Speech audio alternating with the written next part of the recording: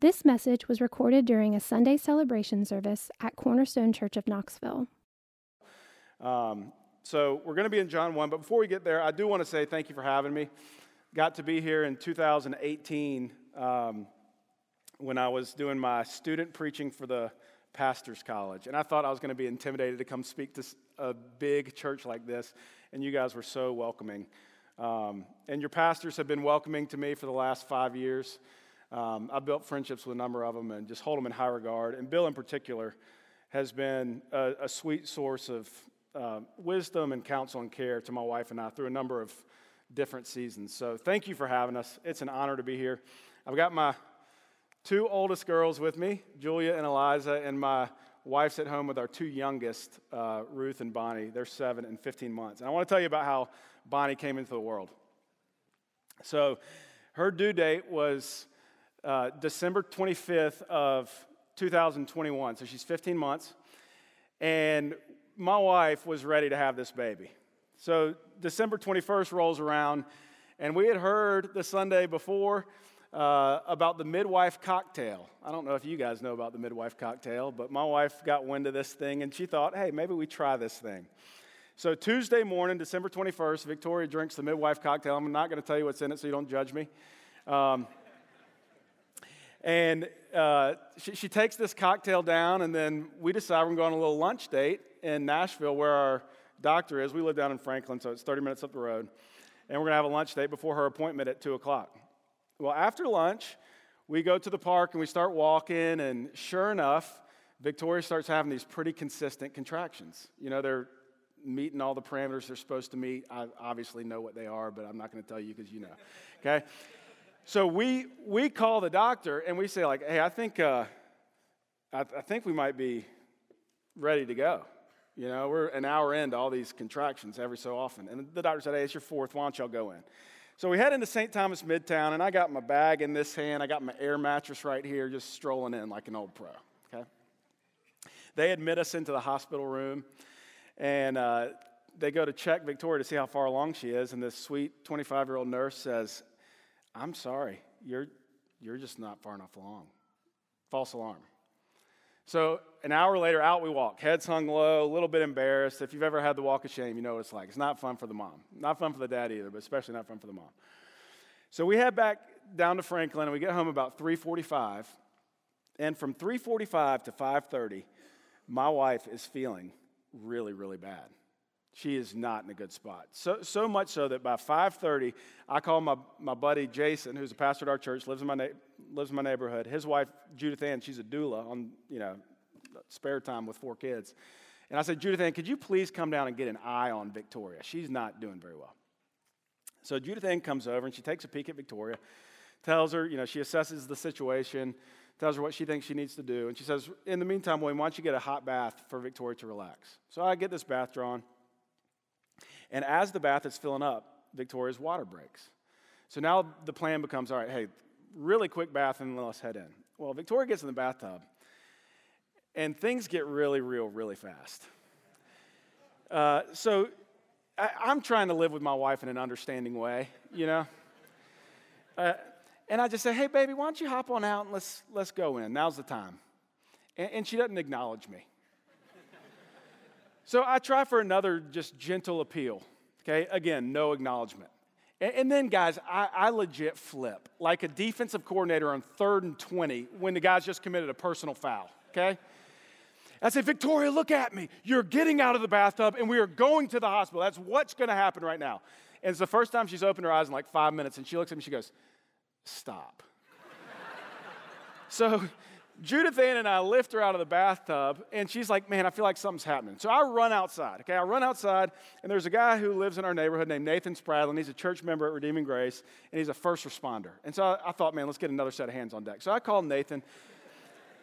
I obviously could have done it myself, but I'm saved to serve. I want to include other people, It's like Acts 2:42 stuff in action, So as I'm calling Nathan, it says calling ... Before the call even goes through, my mother-in-law runs out and says, William, call 911, the baby's coming. So I'm like, oh, goodness. So I hit end, I call 911, and I think, hey, bud, a little self-talk while it's ringing. Act like you've been here before. The calmer you are, the more efficient this is going to go.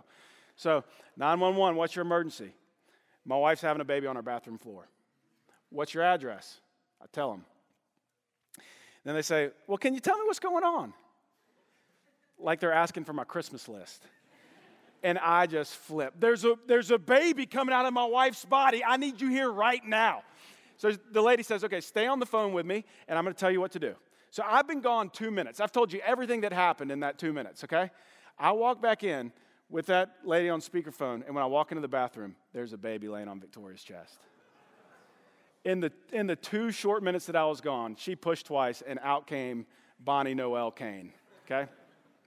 And the next hour for us was like a whirlwind. Ambulances and fire trucks and stretchers and neighbors and friends. It's crazy, okay? And then because it was a local crew, they can only take us to the local hospital. So just like that, it's me and Victoria and our 45-minute-old baby driving on the 30-minute quiet drive up into Nashville, and we're looking at each other just marveling. What has just happened? And then after an hour in the hospital, they send us home. And from 10 p.m. to midnight, with that baby in front of us, our family, with Victoria's parents, we sit around and each person tells the story from their perspective. And we soak it in and we laugh and we cry and we marvel. We were stunned. And you know what we did the next day? We started telling everybody that we know. Dude, you're not going to believe this. Julia says, Daddy, can I tell the art teacher? We're at the park. Hey, can I tell the lady at the park? Right? Yes, tell them. This is good news. And good news is meant to be shared. It's been 15 months since Bonnie came, and nearly every week I tell at least one person that story. And friends, at its very core, in its purest sense, this is how evangelism works. Think about it. We experience something, or should I say someone, who is greater than anyone else. And he has done something for us that is more wonderful than anything else. And it culminates in us joyfully telling other people about him. This is what we're going to see in John 1, 35 to 51. It's a wonderful passage about the first disciples finding and following Jesus. Now, I do want to make clear up front, this passage is not about evangelism in particular. Nearly every paragraph in the Gospel of John is written so that John's readers might see the unique identity of Jesus as the Christ, the Son of God, and they would believe in him and find life in his name. This passage tells us how that happened for these first followers of Jesus. But here's what it does for us in relation to evangelism. It gives us a picture of how it's always worked. It gives us a picture of how it worked in the very beginning. It's the same thing you're going to see in the book of Acts. It gives us a picture of how it works even today. So the passage is made up of 6 short scenes over the span of 2 days, and each one is going to show us that evangelism is far simpler than we think and far more natural than we think. So here's how we're going to approach it. In the first half of the message, we're going to look at each of these 6 scenes, making a few observations as we go. And in the second half of the message, we're going to identify 3 basic principles of evangelism that each of us can apply to our lives. So let's now read God's word. I do want to say it was an honor to hear you guys read the word of God in all those languages. I'm off script now. I need to be careful because Zach gave me a hard warning on 45 minutes max. Y'all know that there are 1 billion people on planet Earth that don't have this book? 1 billion, 1,600 people groups. The fact that we have this book in our lap is an enormous gift from God. And there is nothing more important than we will do than read God's word right now. When the scripture speaks, God speaks. So John 1, 35 to 51. The next day again, John was standing with 2 of his disciples. And he looked at Jesus as he walked by and said, "Behold, the Lamb of God." The 2 disciples heard him say this, and they followed Jesus. Jesus turned and saw them following and said to them, "What are you seeking?" And they said to him, "Rabbi," which means teacher, "where are you staying?" He said to them, "Come and you'll see." So they came and saw where he was staying, and they stayed with him that day, for it was about the 10th hour. One of the two who heard John speak and followed Jesus was Andrew, Simon Peter's brother. He first found his own brother Simon and said to him, "We have found the Messiah," which means Christ. He brought him to Jesus. Jesus looked at him and said, "So you're Simon the son of John. You shall be called Cephas," which means Peter. The next day, Jesus decided to go to Galilee. He found Philip and said to him, "Follow me." Now Philip was from Bethsaida, the city of Andrew and Peter. Philip found Nathanael and said to him, "We have found him of whom Moses in the law and also the prophets wrote, Jesus of Nazareth, the son of Joseph." Nathanael said to him, "Can anything good come out of Nazareth?" Philip said to him, "Come and see." Jesus saw Nathanael coming toward him and said of him, "Behold, an Israelite indeed, in whom there is no deceit." Nathanael said to him, "How do you know me?" Jesus answered him, "Before Philip called you, when you were under the fig tree, I saw you." Nathanael answered him, "Rabbi, you are the Son of God. You are the King of Israel." Jesus answered him, "Because I said to you, I saw you under the fig tree, do you believe? You will see greater things than these." And he said to him, "Truly, truly, I say to you, you will see heaven opened and the angels of God ascending and descending on the Son of Man." Okay, so scene 1, verses 35 and 36, begin by saying, "The next day, again, John was standing with two of his disciples, and he looked at Jesus as he walked by and said, 'Behold, the Lamb of God.'" So in this first scene, we're introduced to John the Baptist, the one sent to prepare the way for Jesus. By this time, John had become increasingly popular. He's gaining a substantial following. And on this particular day, when Jesus happened to walk by, John, who is a trustworthy guy, gets the attention of his disciples, and he looks at Jesus, and he says, "Behold, the Lamb of God."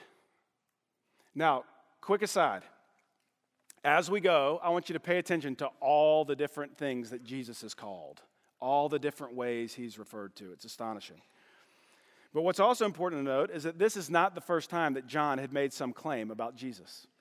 Just the day before, John sees Jesus walking by, and he says, "Behold, the Lamb of God who takes away the sin of the world." He goes on to say, "This is the Son of God. This is the one who will baptize with the Spirit of God." These are enormous claims about Jesus Christ. So here's a credible man who on some level knew the truth about Jesus and was enamored with him. And more than once, he candidly told his students the truth about Jesus. This is the Lamb of God. And on this occasion, when he did, verse 37, the two disciples heard him say this, and they followed Jesus. Now we know from verse 40 that one of these guys is Andrew, Simon Peter's brother, and almost all commentators agree that the other guy is John, the author of the gospel. So that's scene 1. Scene 2, verse 38. Jesus turned and saw them following and said to them, "What are you seeking?" And they said to him, "Rabbi," which means teacher, "where are you staying?" So when Jesus sees these guys following him, he just asks them straight up, "What are you seeking? What are you boys looking for? What are you guys after?" These guys have quite an opportunity, don't they? And what do they say?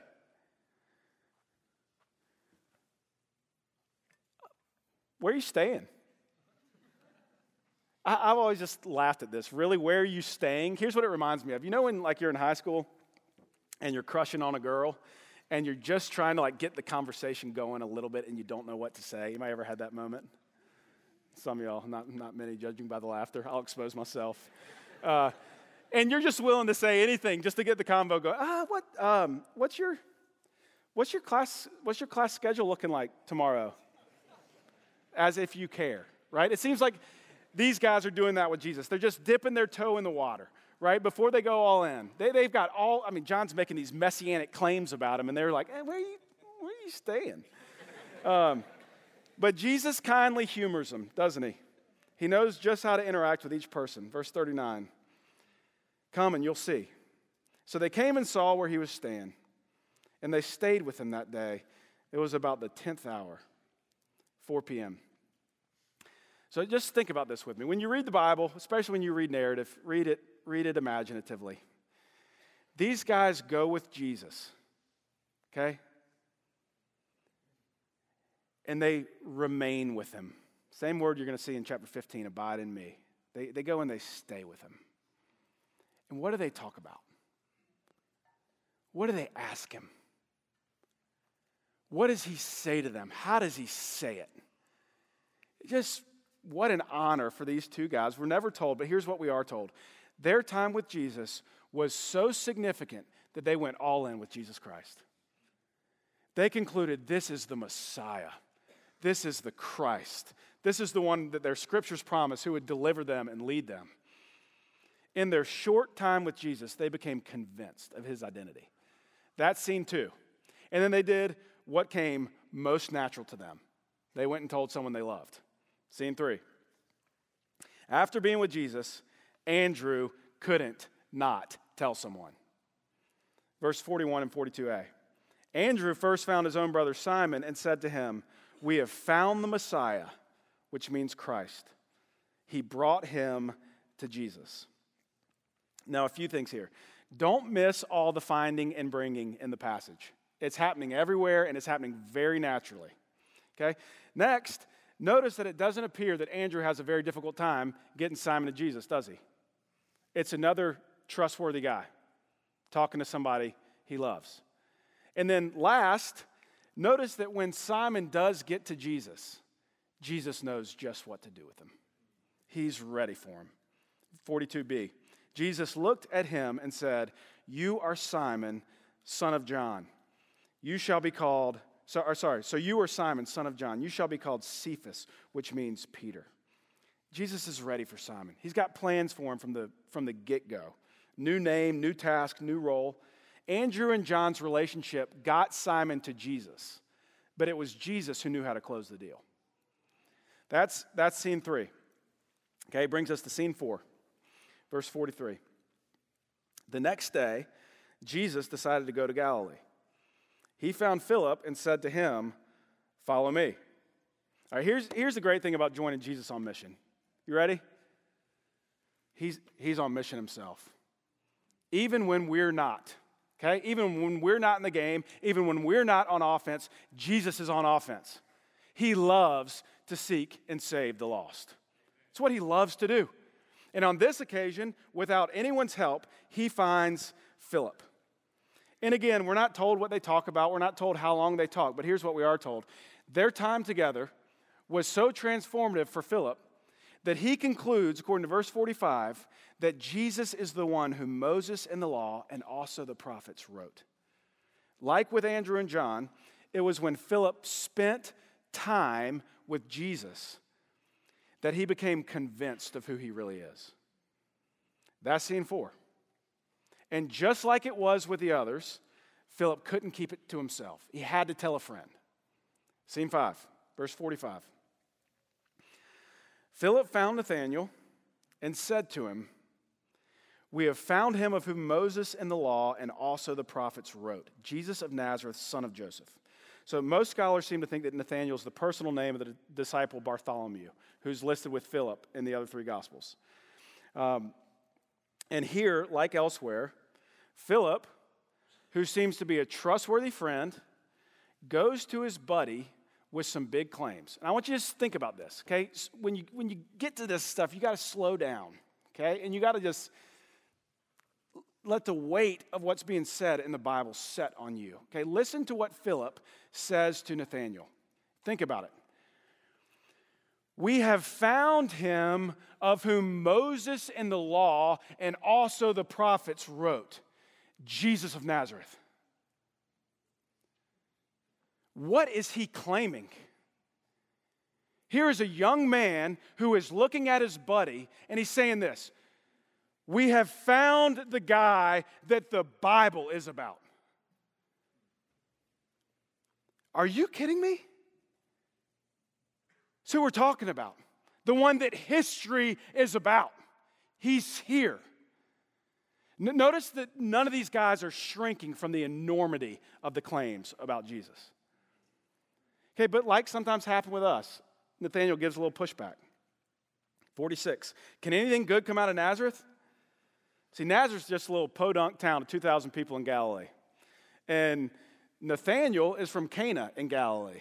So maybe you got a little inter-village rivalry going on here. That's what D.A. Carson suggests. I'll take his word for it. And so Nate throws some shade on Nazareth.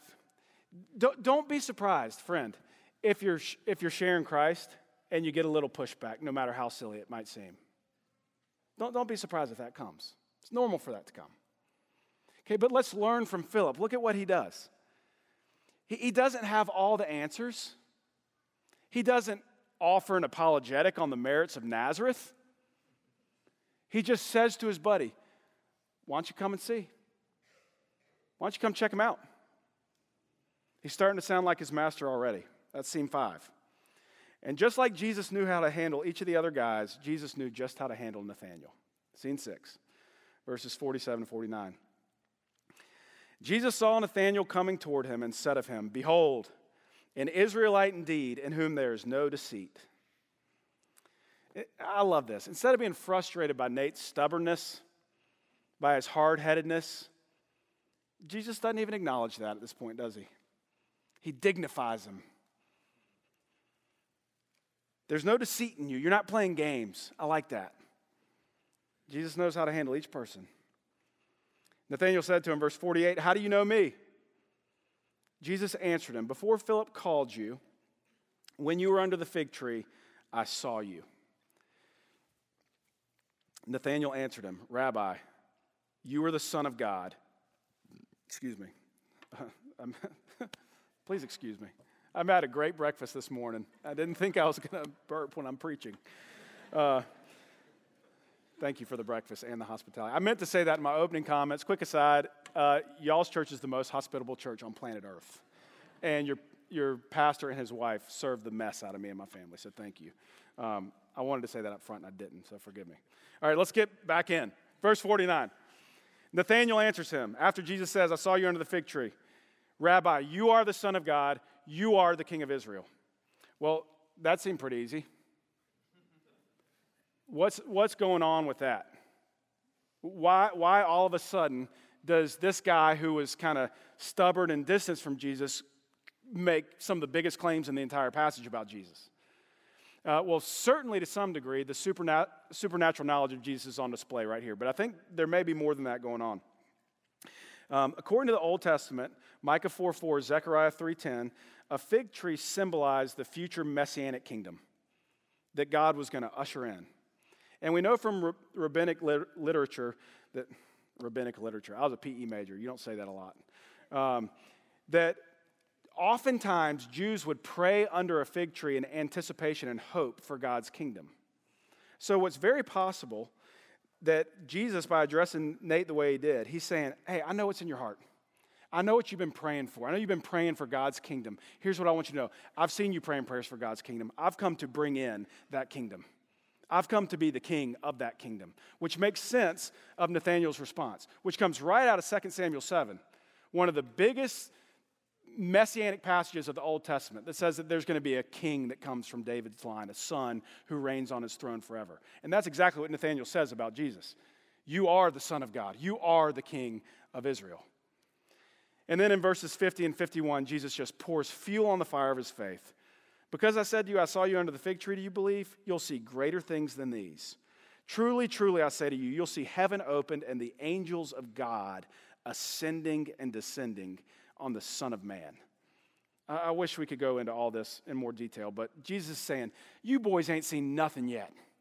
And then he takes on this title from Daniel 7 to be the Son of Man, the one with authority over all the nations, to have an everlasting kingdom. And he says he's going to be the one from Genesis 28 that's going to connect heaven to earth. Jesus claims all that. That's scene 6. It's all stunning stuff. Philip, the credible friend, tells Nate about Jesus, and after a little pushback, Nate came and saw for himself. And when he did, Jesus knew just how to address him. He knew just how to close the deal. So that's the passage. Those are the scenes. John the Baptist beheld Jesus. And when he did, he told his students about him. Those students went to go and be with Jesus. And they were so enamored with him that they couldn't not talk about him. They brought somebody to him. Jesus goes and finds Philip. And Philip is so enthralled with Jesus that he has to go and tell a buddy. And in every case, every time somebody came to Jesus, Jesus knew just what to do with them. He knew just what they needed. He knew just how to close the deal. So what I want to do now is to distill this down to some principles for us. What can we learn from this passage about evangelism? What can we learn about how it works? What can we learn that'll make it more natural and more doable and more fruitful for us? 3 simple principles. Number 1, evangelism begins by being with Jesus. Evangelism begins by being with Jesus. It begins by beholding the Lord. It's where it starts, always. Did you notice how in this passage, before any of these guys found their buddies and brought them to Jesus, they were first with Jesus themselves? And then, after having been with him, nothing was more natural than to go and tell other people about it, right? It's like seeing a baby born on your bathroom floor. You can't not talk about it. And because they had been with Jesus, did you notice that when it came time to share, they had plenty to say? This is the Messiah. This is the Christ. This is the Lamb of God. This is the Son of God. This is the King of Israel. This is the one the Bible's about. They got that from being with Jesus. And friends, if we want to be fruitful in evangelism, this is where we begin. We begin by being with Jesus. Now, surely in a room this size, one of you guys is throwing out the yellow penalty flag thinking, yeah, but dude, these guys got to legit be with Jesus. They got to look him in the eyes. They got to touch him, feel him, see him, right? We don't get to do that, okay? True, and it will be sweet one day when we're with Jesus, won't it? That day's coming. But here's what we have that these guys didn't have. You ready? These guys were only sort of getting to know the person of Jesus. And their understanding of him was incomplete at best. They didn't know he's the radiance of the glory of God and the exact imprint of his nature. They didn't know that in him dwells the whole fullness of deity bodily. They didn't know that this was the Word that created the world. They're getting to know who he was. Tell you what else they didn't know. They didn't yet know the work he was going to do. Man. They didn't know that this Son, this Lamb, this King, this Christ, this one that the Bible is about, they didn't know that he was going to become for them the Lamb who was slain for their sins. John could have known it in part. The rest had no clue. That this Christ would be crucified so that they might be forgiven. That this King might be crushed so that their sins might be overlooked. That this one who the Scriptures are about, he would live perfectly and he would die in their place and he would rise from the dead to defeat death forever and secure their life. They didn't know this. Friends, we know that about Jesus Christ. We know that about him. He has done that for you. He has done that for me. And day by day, we have an invitation from him to come to him and to behold him in his word. To get to know who he is, to understand what it is that he's done for us. And friends, the more this gets into our guts, the more it should make us marvel. And the harder it should be for us to keep quiet. I'll never forget being in Turkey, 2010. Me and a few buddies went over there to talk about how we could maybe use golf as like a business platform to get some missionaries over there. And we meet this missionary in Istanbul, and we're talking to him, and we're pretty new Christians and enthralled by all the Lord's doing. And so we asked this guy about like best evangelistic practices. Like what works for you? Here's what this guy said. Never forget it. He says, well, I wake up every morning and I open my Bible. and I get my eyes on Jesus Christ, who he is and what he's done for me. And then I get so excited about him that I go and tell people about it. And if I'm not excited, I repent. Two things happened to me that day. Number one, I questioned if I was a Christian.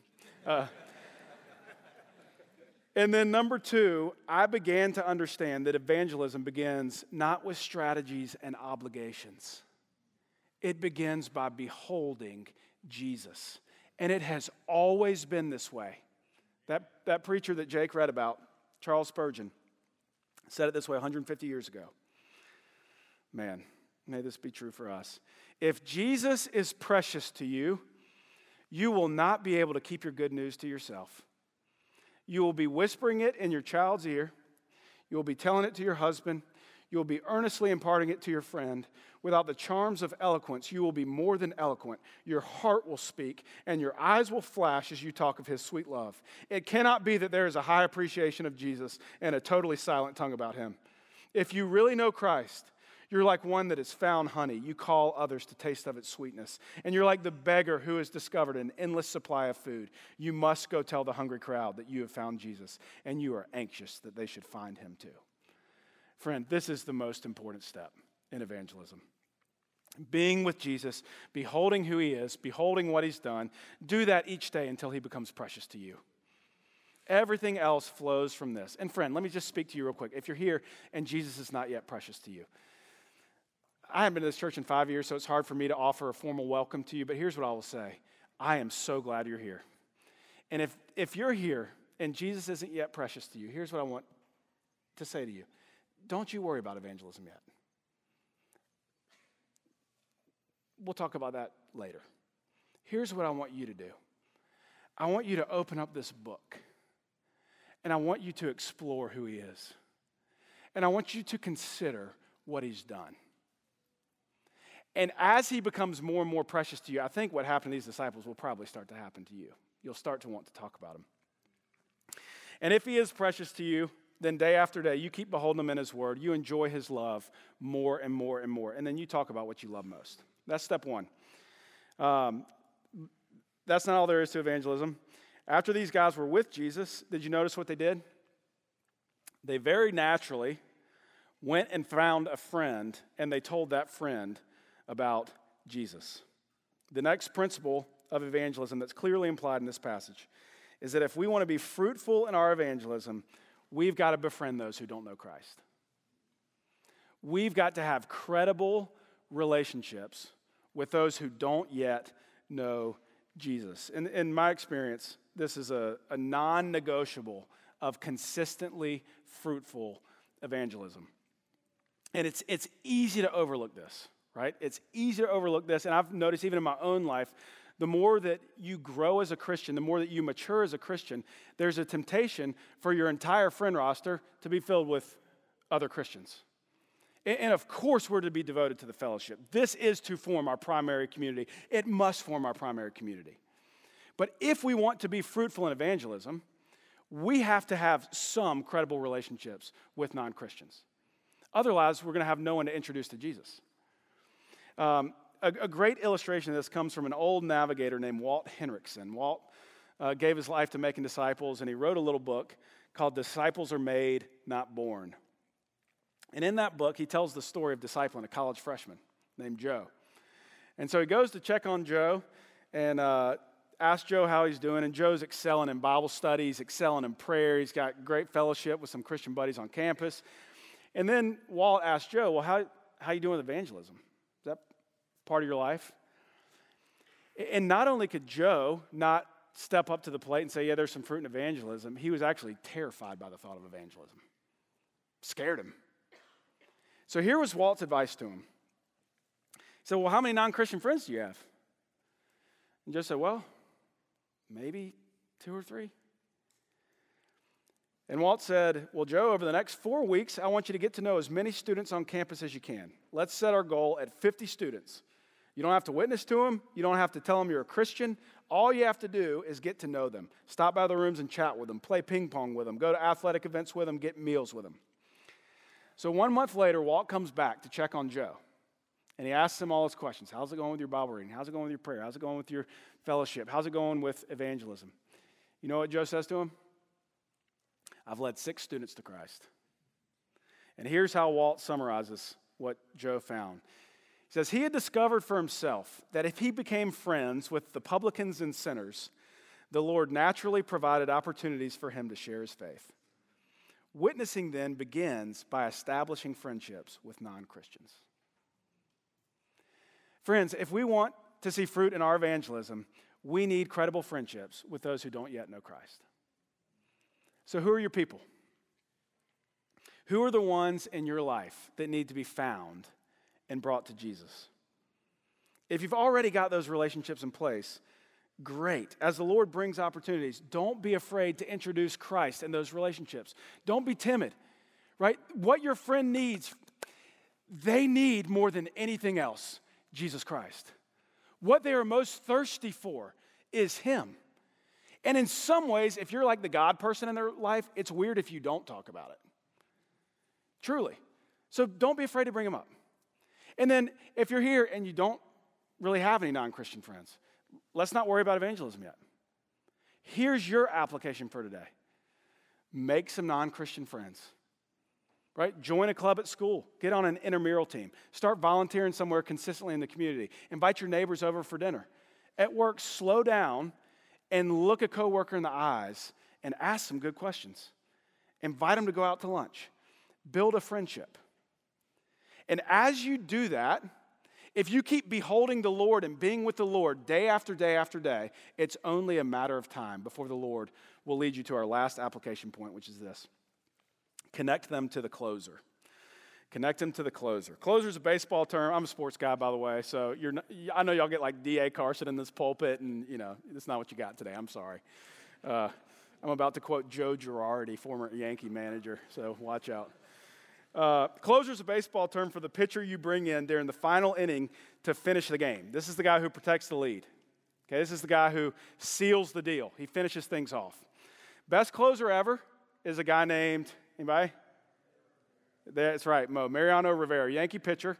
And here's what Joe Girardi said about Mariano Rivera. There are teams that worry about closers, how they're going to do from year to year. We don't ever worry about it. We just say, oh, it's Mo. And then we work backwards from there. See, here's what the Yankees knew. The Yankees during those years knew that if they could get Enter Sandman by Metallica playing on the loudspeaker as Mo trotted out to that mound, the game was in good shape. He was going to finish things off. And here's what this passage tells us, friends. In our evangelism, we have a closer. Jesus Christ is our closer. Our main job in evangelism is not to be eloquent or profound or impressive or unstumpable. Our main goal in evangelism is to connect people to Jesus Christ. Now, I do want to say this because I know we got some theologues in here who are now throwing out their penalty flag. You're thinking, yeah, well, he's also our starter in our middle relief. I agree, okay? But hang in there with me. Did you notice that in this passage, even as valuable as friends were, and friends are valuable, it was when each of these guys had an encounter with Jesus that everything changed. It was when they got around Jesus himself that they were floored, and it was just a matter of time before they trusted him with their whole life. And even though we can't bring someone to shake his hand or meet him in person, we can still connect people to Jesus Christ, friends. He's alive, and we can know him. And so let me give you 2 ways that you can connect your friends to Jesus Christ, that you can connect them to the closer. First, we connect people to Jesus by connecting them to his word. Man. Guys, this is the word of God. It is living and active and sharper than a 2-edged sword. It pierces to the vision of soul and spirit and joint and marrow, and it discerns the thoughts and intentions of the heart. This book has the information in it that makes us wise for salvation. It has the good news in it that is the gospel, that is the power of God for salvation. This word accomplishes stuff. It does not return void. It is a supernatural book. When this book speaks, God speaks. I'll never forget being a 19-year-old in my dorm room by myself late at night, and I opened this book to read it for the first time in my life. And it didn't take long for this book to start reading me. And I became convinced over time by the supernatural power and grace of God that Jesus really is who he says he is. And he really has borne the wrath of God on my behalf. He's died in my place for my sins, and he really is alive forever, and we can know him. That happened by reading the Bible. Friends, Jesus still reveals himself through his word. So if you want to connect your friend to Christ, let me tell you one way you can do it. You can encourage them to read the Bible. And even better, you could read the Bible with them. Open up to one of the Gospels. Slowly work through it. Explain it to them as you go. And see if Jesus doesn't close the deal. So the first way you can connect people to Jesus is by connecting them to his word. The second way you can connect people to the closer is to connect them to the body of Christ, the church. And I'm honestly, the reason I wanted to preach this sermon is because where we're on the calendar. We're 2 weeks before Easter. And it's such a sweet time for this application for you guys. I know Easter's a Super Bowl for Cornerstone. Y'all have another sports analogy. I got non-sports people laughing at me. Sorry. Y'all have a sweet opportunity in the next couple of weeks. When's the last time that you thought about what your non-Christian friend was experiencing when they walked through these doors on a Sunday morning? You ever thought about that? It's a great thing to think about. When the call to worship is read, the living Christ is inviting your friend to come. When we sing songs that are filled with the gospel, they're hearing the gospel, which is the power of God for salvation. They're seeing the worth of Jesus Christ as we celebrate him. As you give, there's a demonstration that Jesus is more valuable than the most valuable earthly things. When your pastors pray, there's a demonstration that the Lord bends his ear to hear our prayers. When the word is preached, Jesus himself addresses us. Do you know how normal it is for somebody to come to a service like this for the first time and to say, I felt like he was talking directly to me? Or to come to VFC and they've never been before and they're scared to be there and they say, I felt like he was talking specifically to me. We can connect people to the closer by inviting them to church. One of my best buddies' dads went to be with the Lord about 5 years ago, and just before his funeral, a man from the community comes to my buddy, and he says to him, Bud, you know your dad invited me to Bible study every year for 20 years. And I said no every year for 20 years. And finally, that next August, he calls me, says, Matty, you going to come to Bible study this year? And I said, dadgummit, Sam, are you going to ask me this every year? And he says, yeah, I am. And then that guy looks at my buddy and says, Bud, I'm a Christian because of your daddy. Sam wasn't a theologian. He was a business guy. He was the president of the country club. But here's what he understood. He understood that he could do what Andrew and John did. He could do what Philip did. He can say, come and see. And you might be like me. You might be a PE major. Okay, you might not be the sharpest tool in the shed. But here's what we can say. Hey, I know Easter's coming up. And I'm not sure if you have anywhere to go. But I'd love for you to come and sit with me. It would be a joy for you to join me. Who knows how Jesus might enter into that equation? Who knows how he might speak to your friend? Who knows how he might close the deal? Friends, this is certainly not all there is to know about evangelism, but it gives us a good picture of how it's always worked. And if we want to see fruit in our evangelism, it's a good start, and it's a doable start. It begins by being with Jesus, and then we befriend those who don't yet know him, and then by exposing them to God's word and God's church, we connect them to the closer. And we watch him work. Let's pray.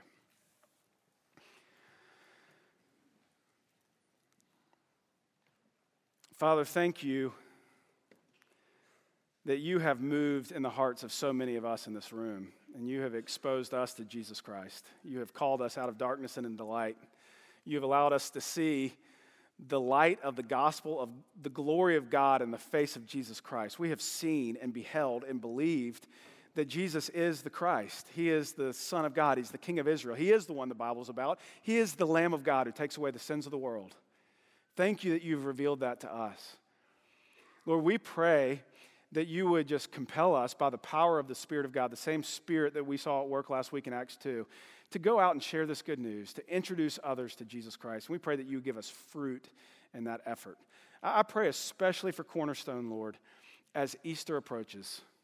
So encouraging to see people that you're already adding to their number. And I just pray that they would have a hunger for more of it. I pray that this Easter even more would be added because they'd come to know you as you really are. So, Lord, we praise you, we thank you, we honor you. Receive our worship now in Christ's name. Amen.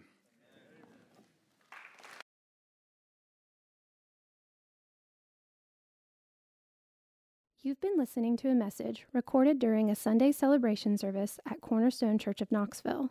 To find out more about Cornerstone Church of Knoxville, visit us at www.cornerstonechurchofknoxville.com or call our church office at 865-694-4356. We'd love to have you join us in our mission to treasure, grow in, and proclaim the gospel of Jesus Christ.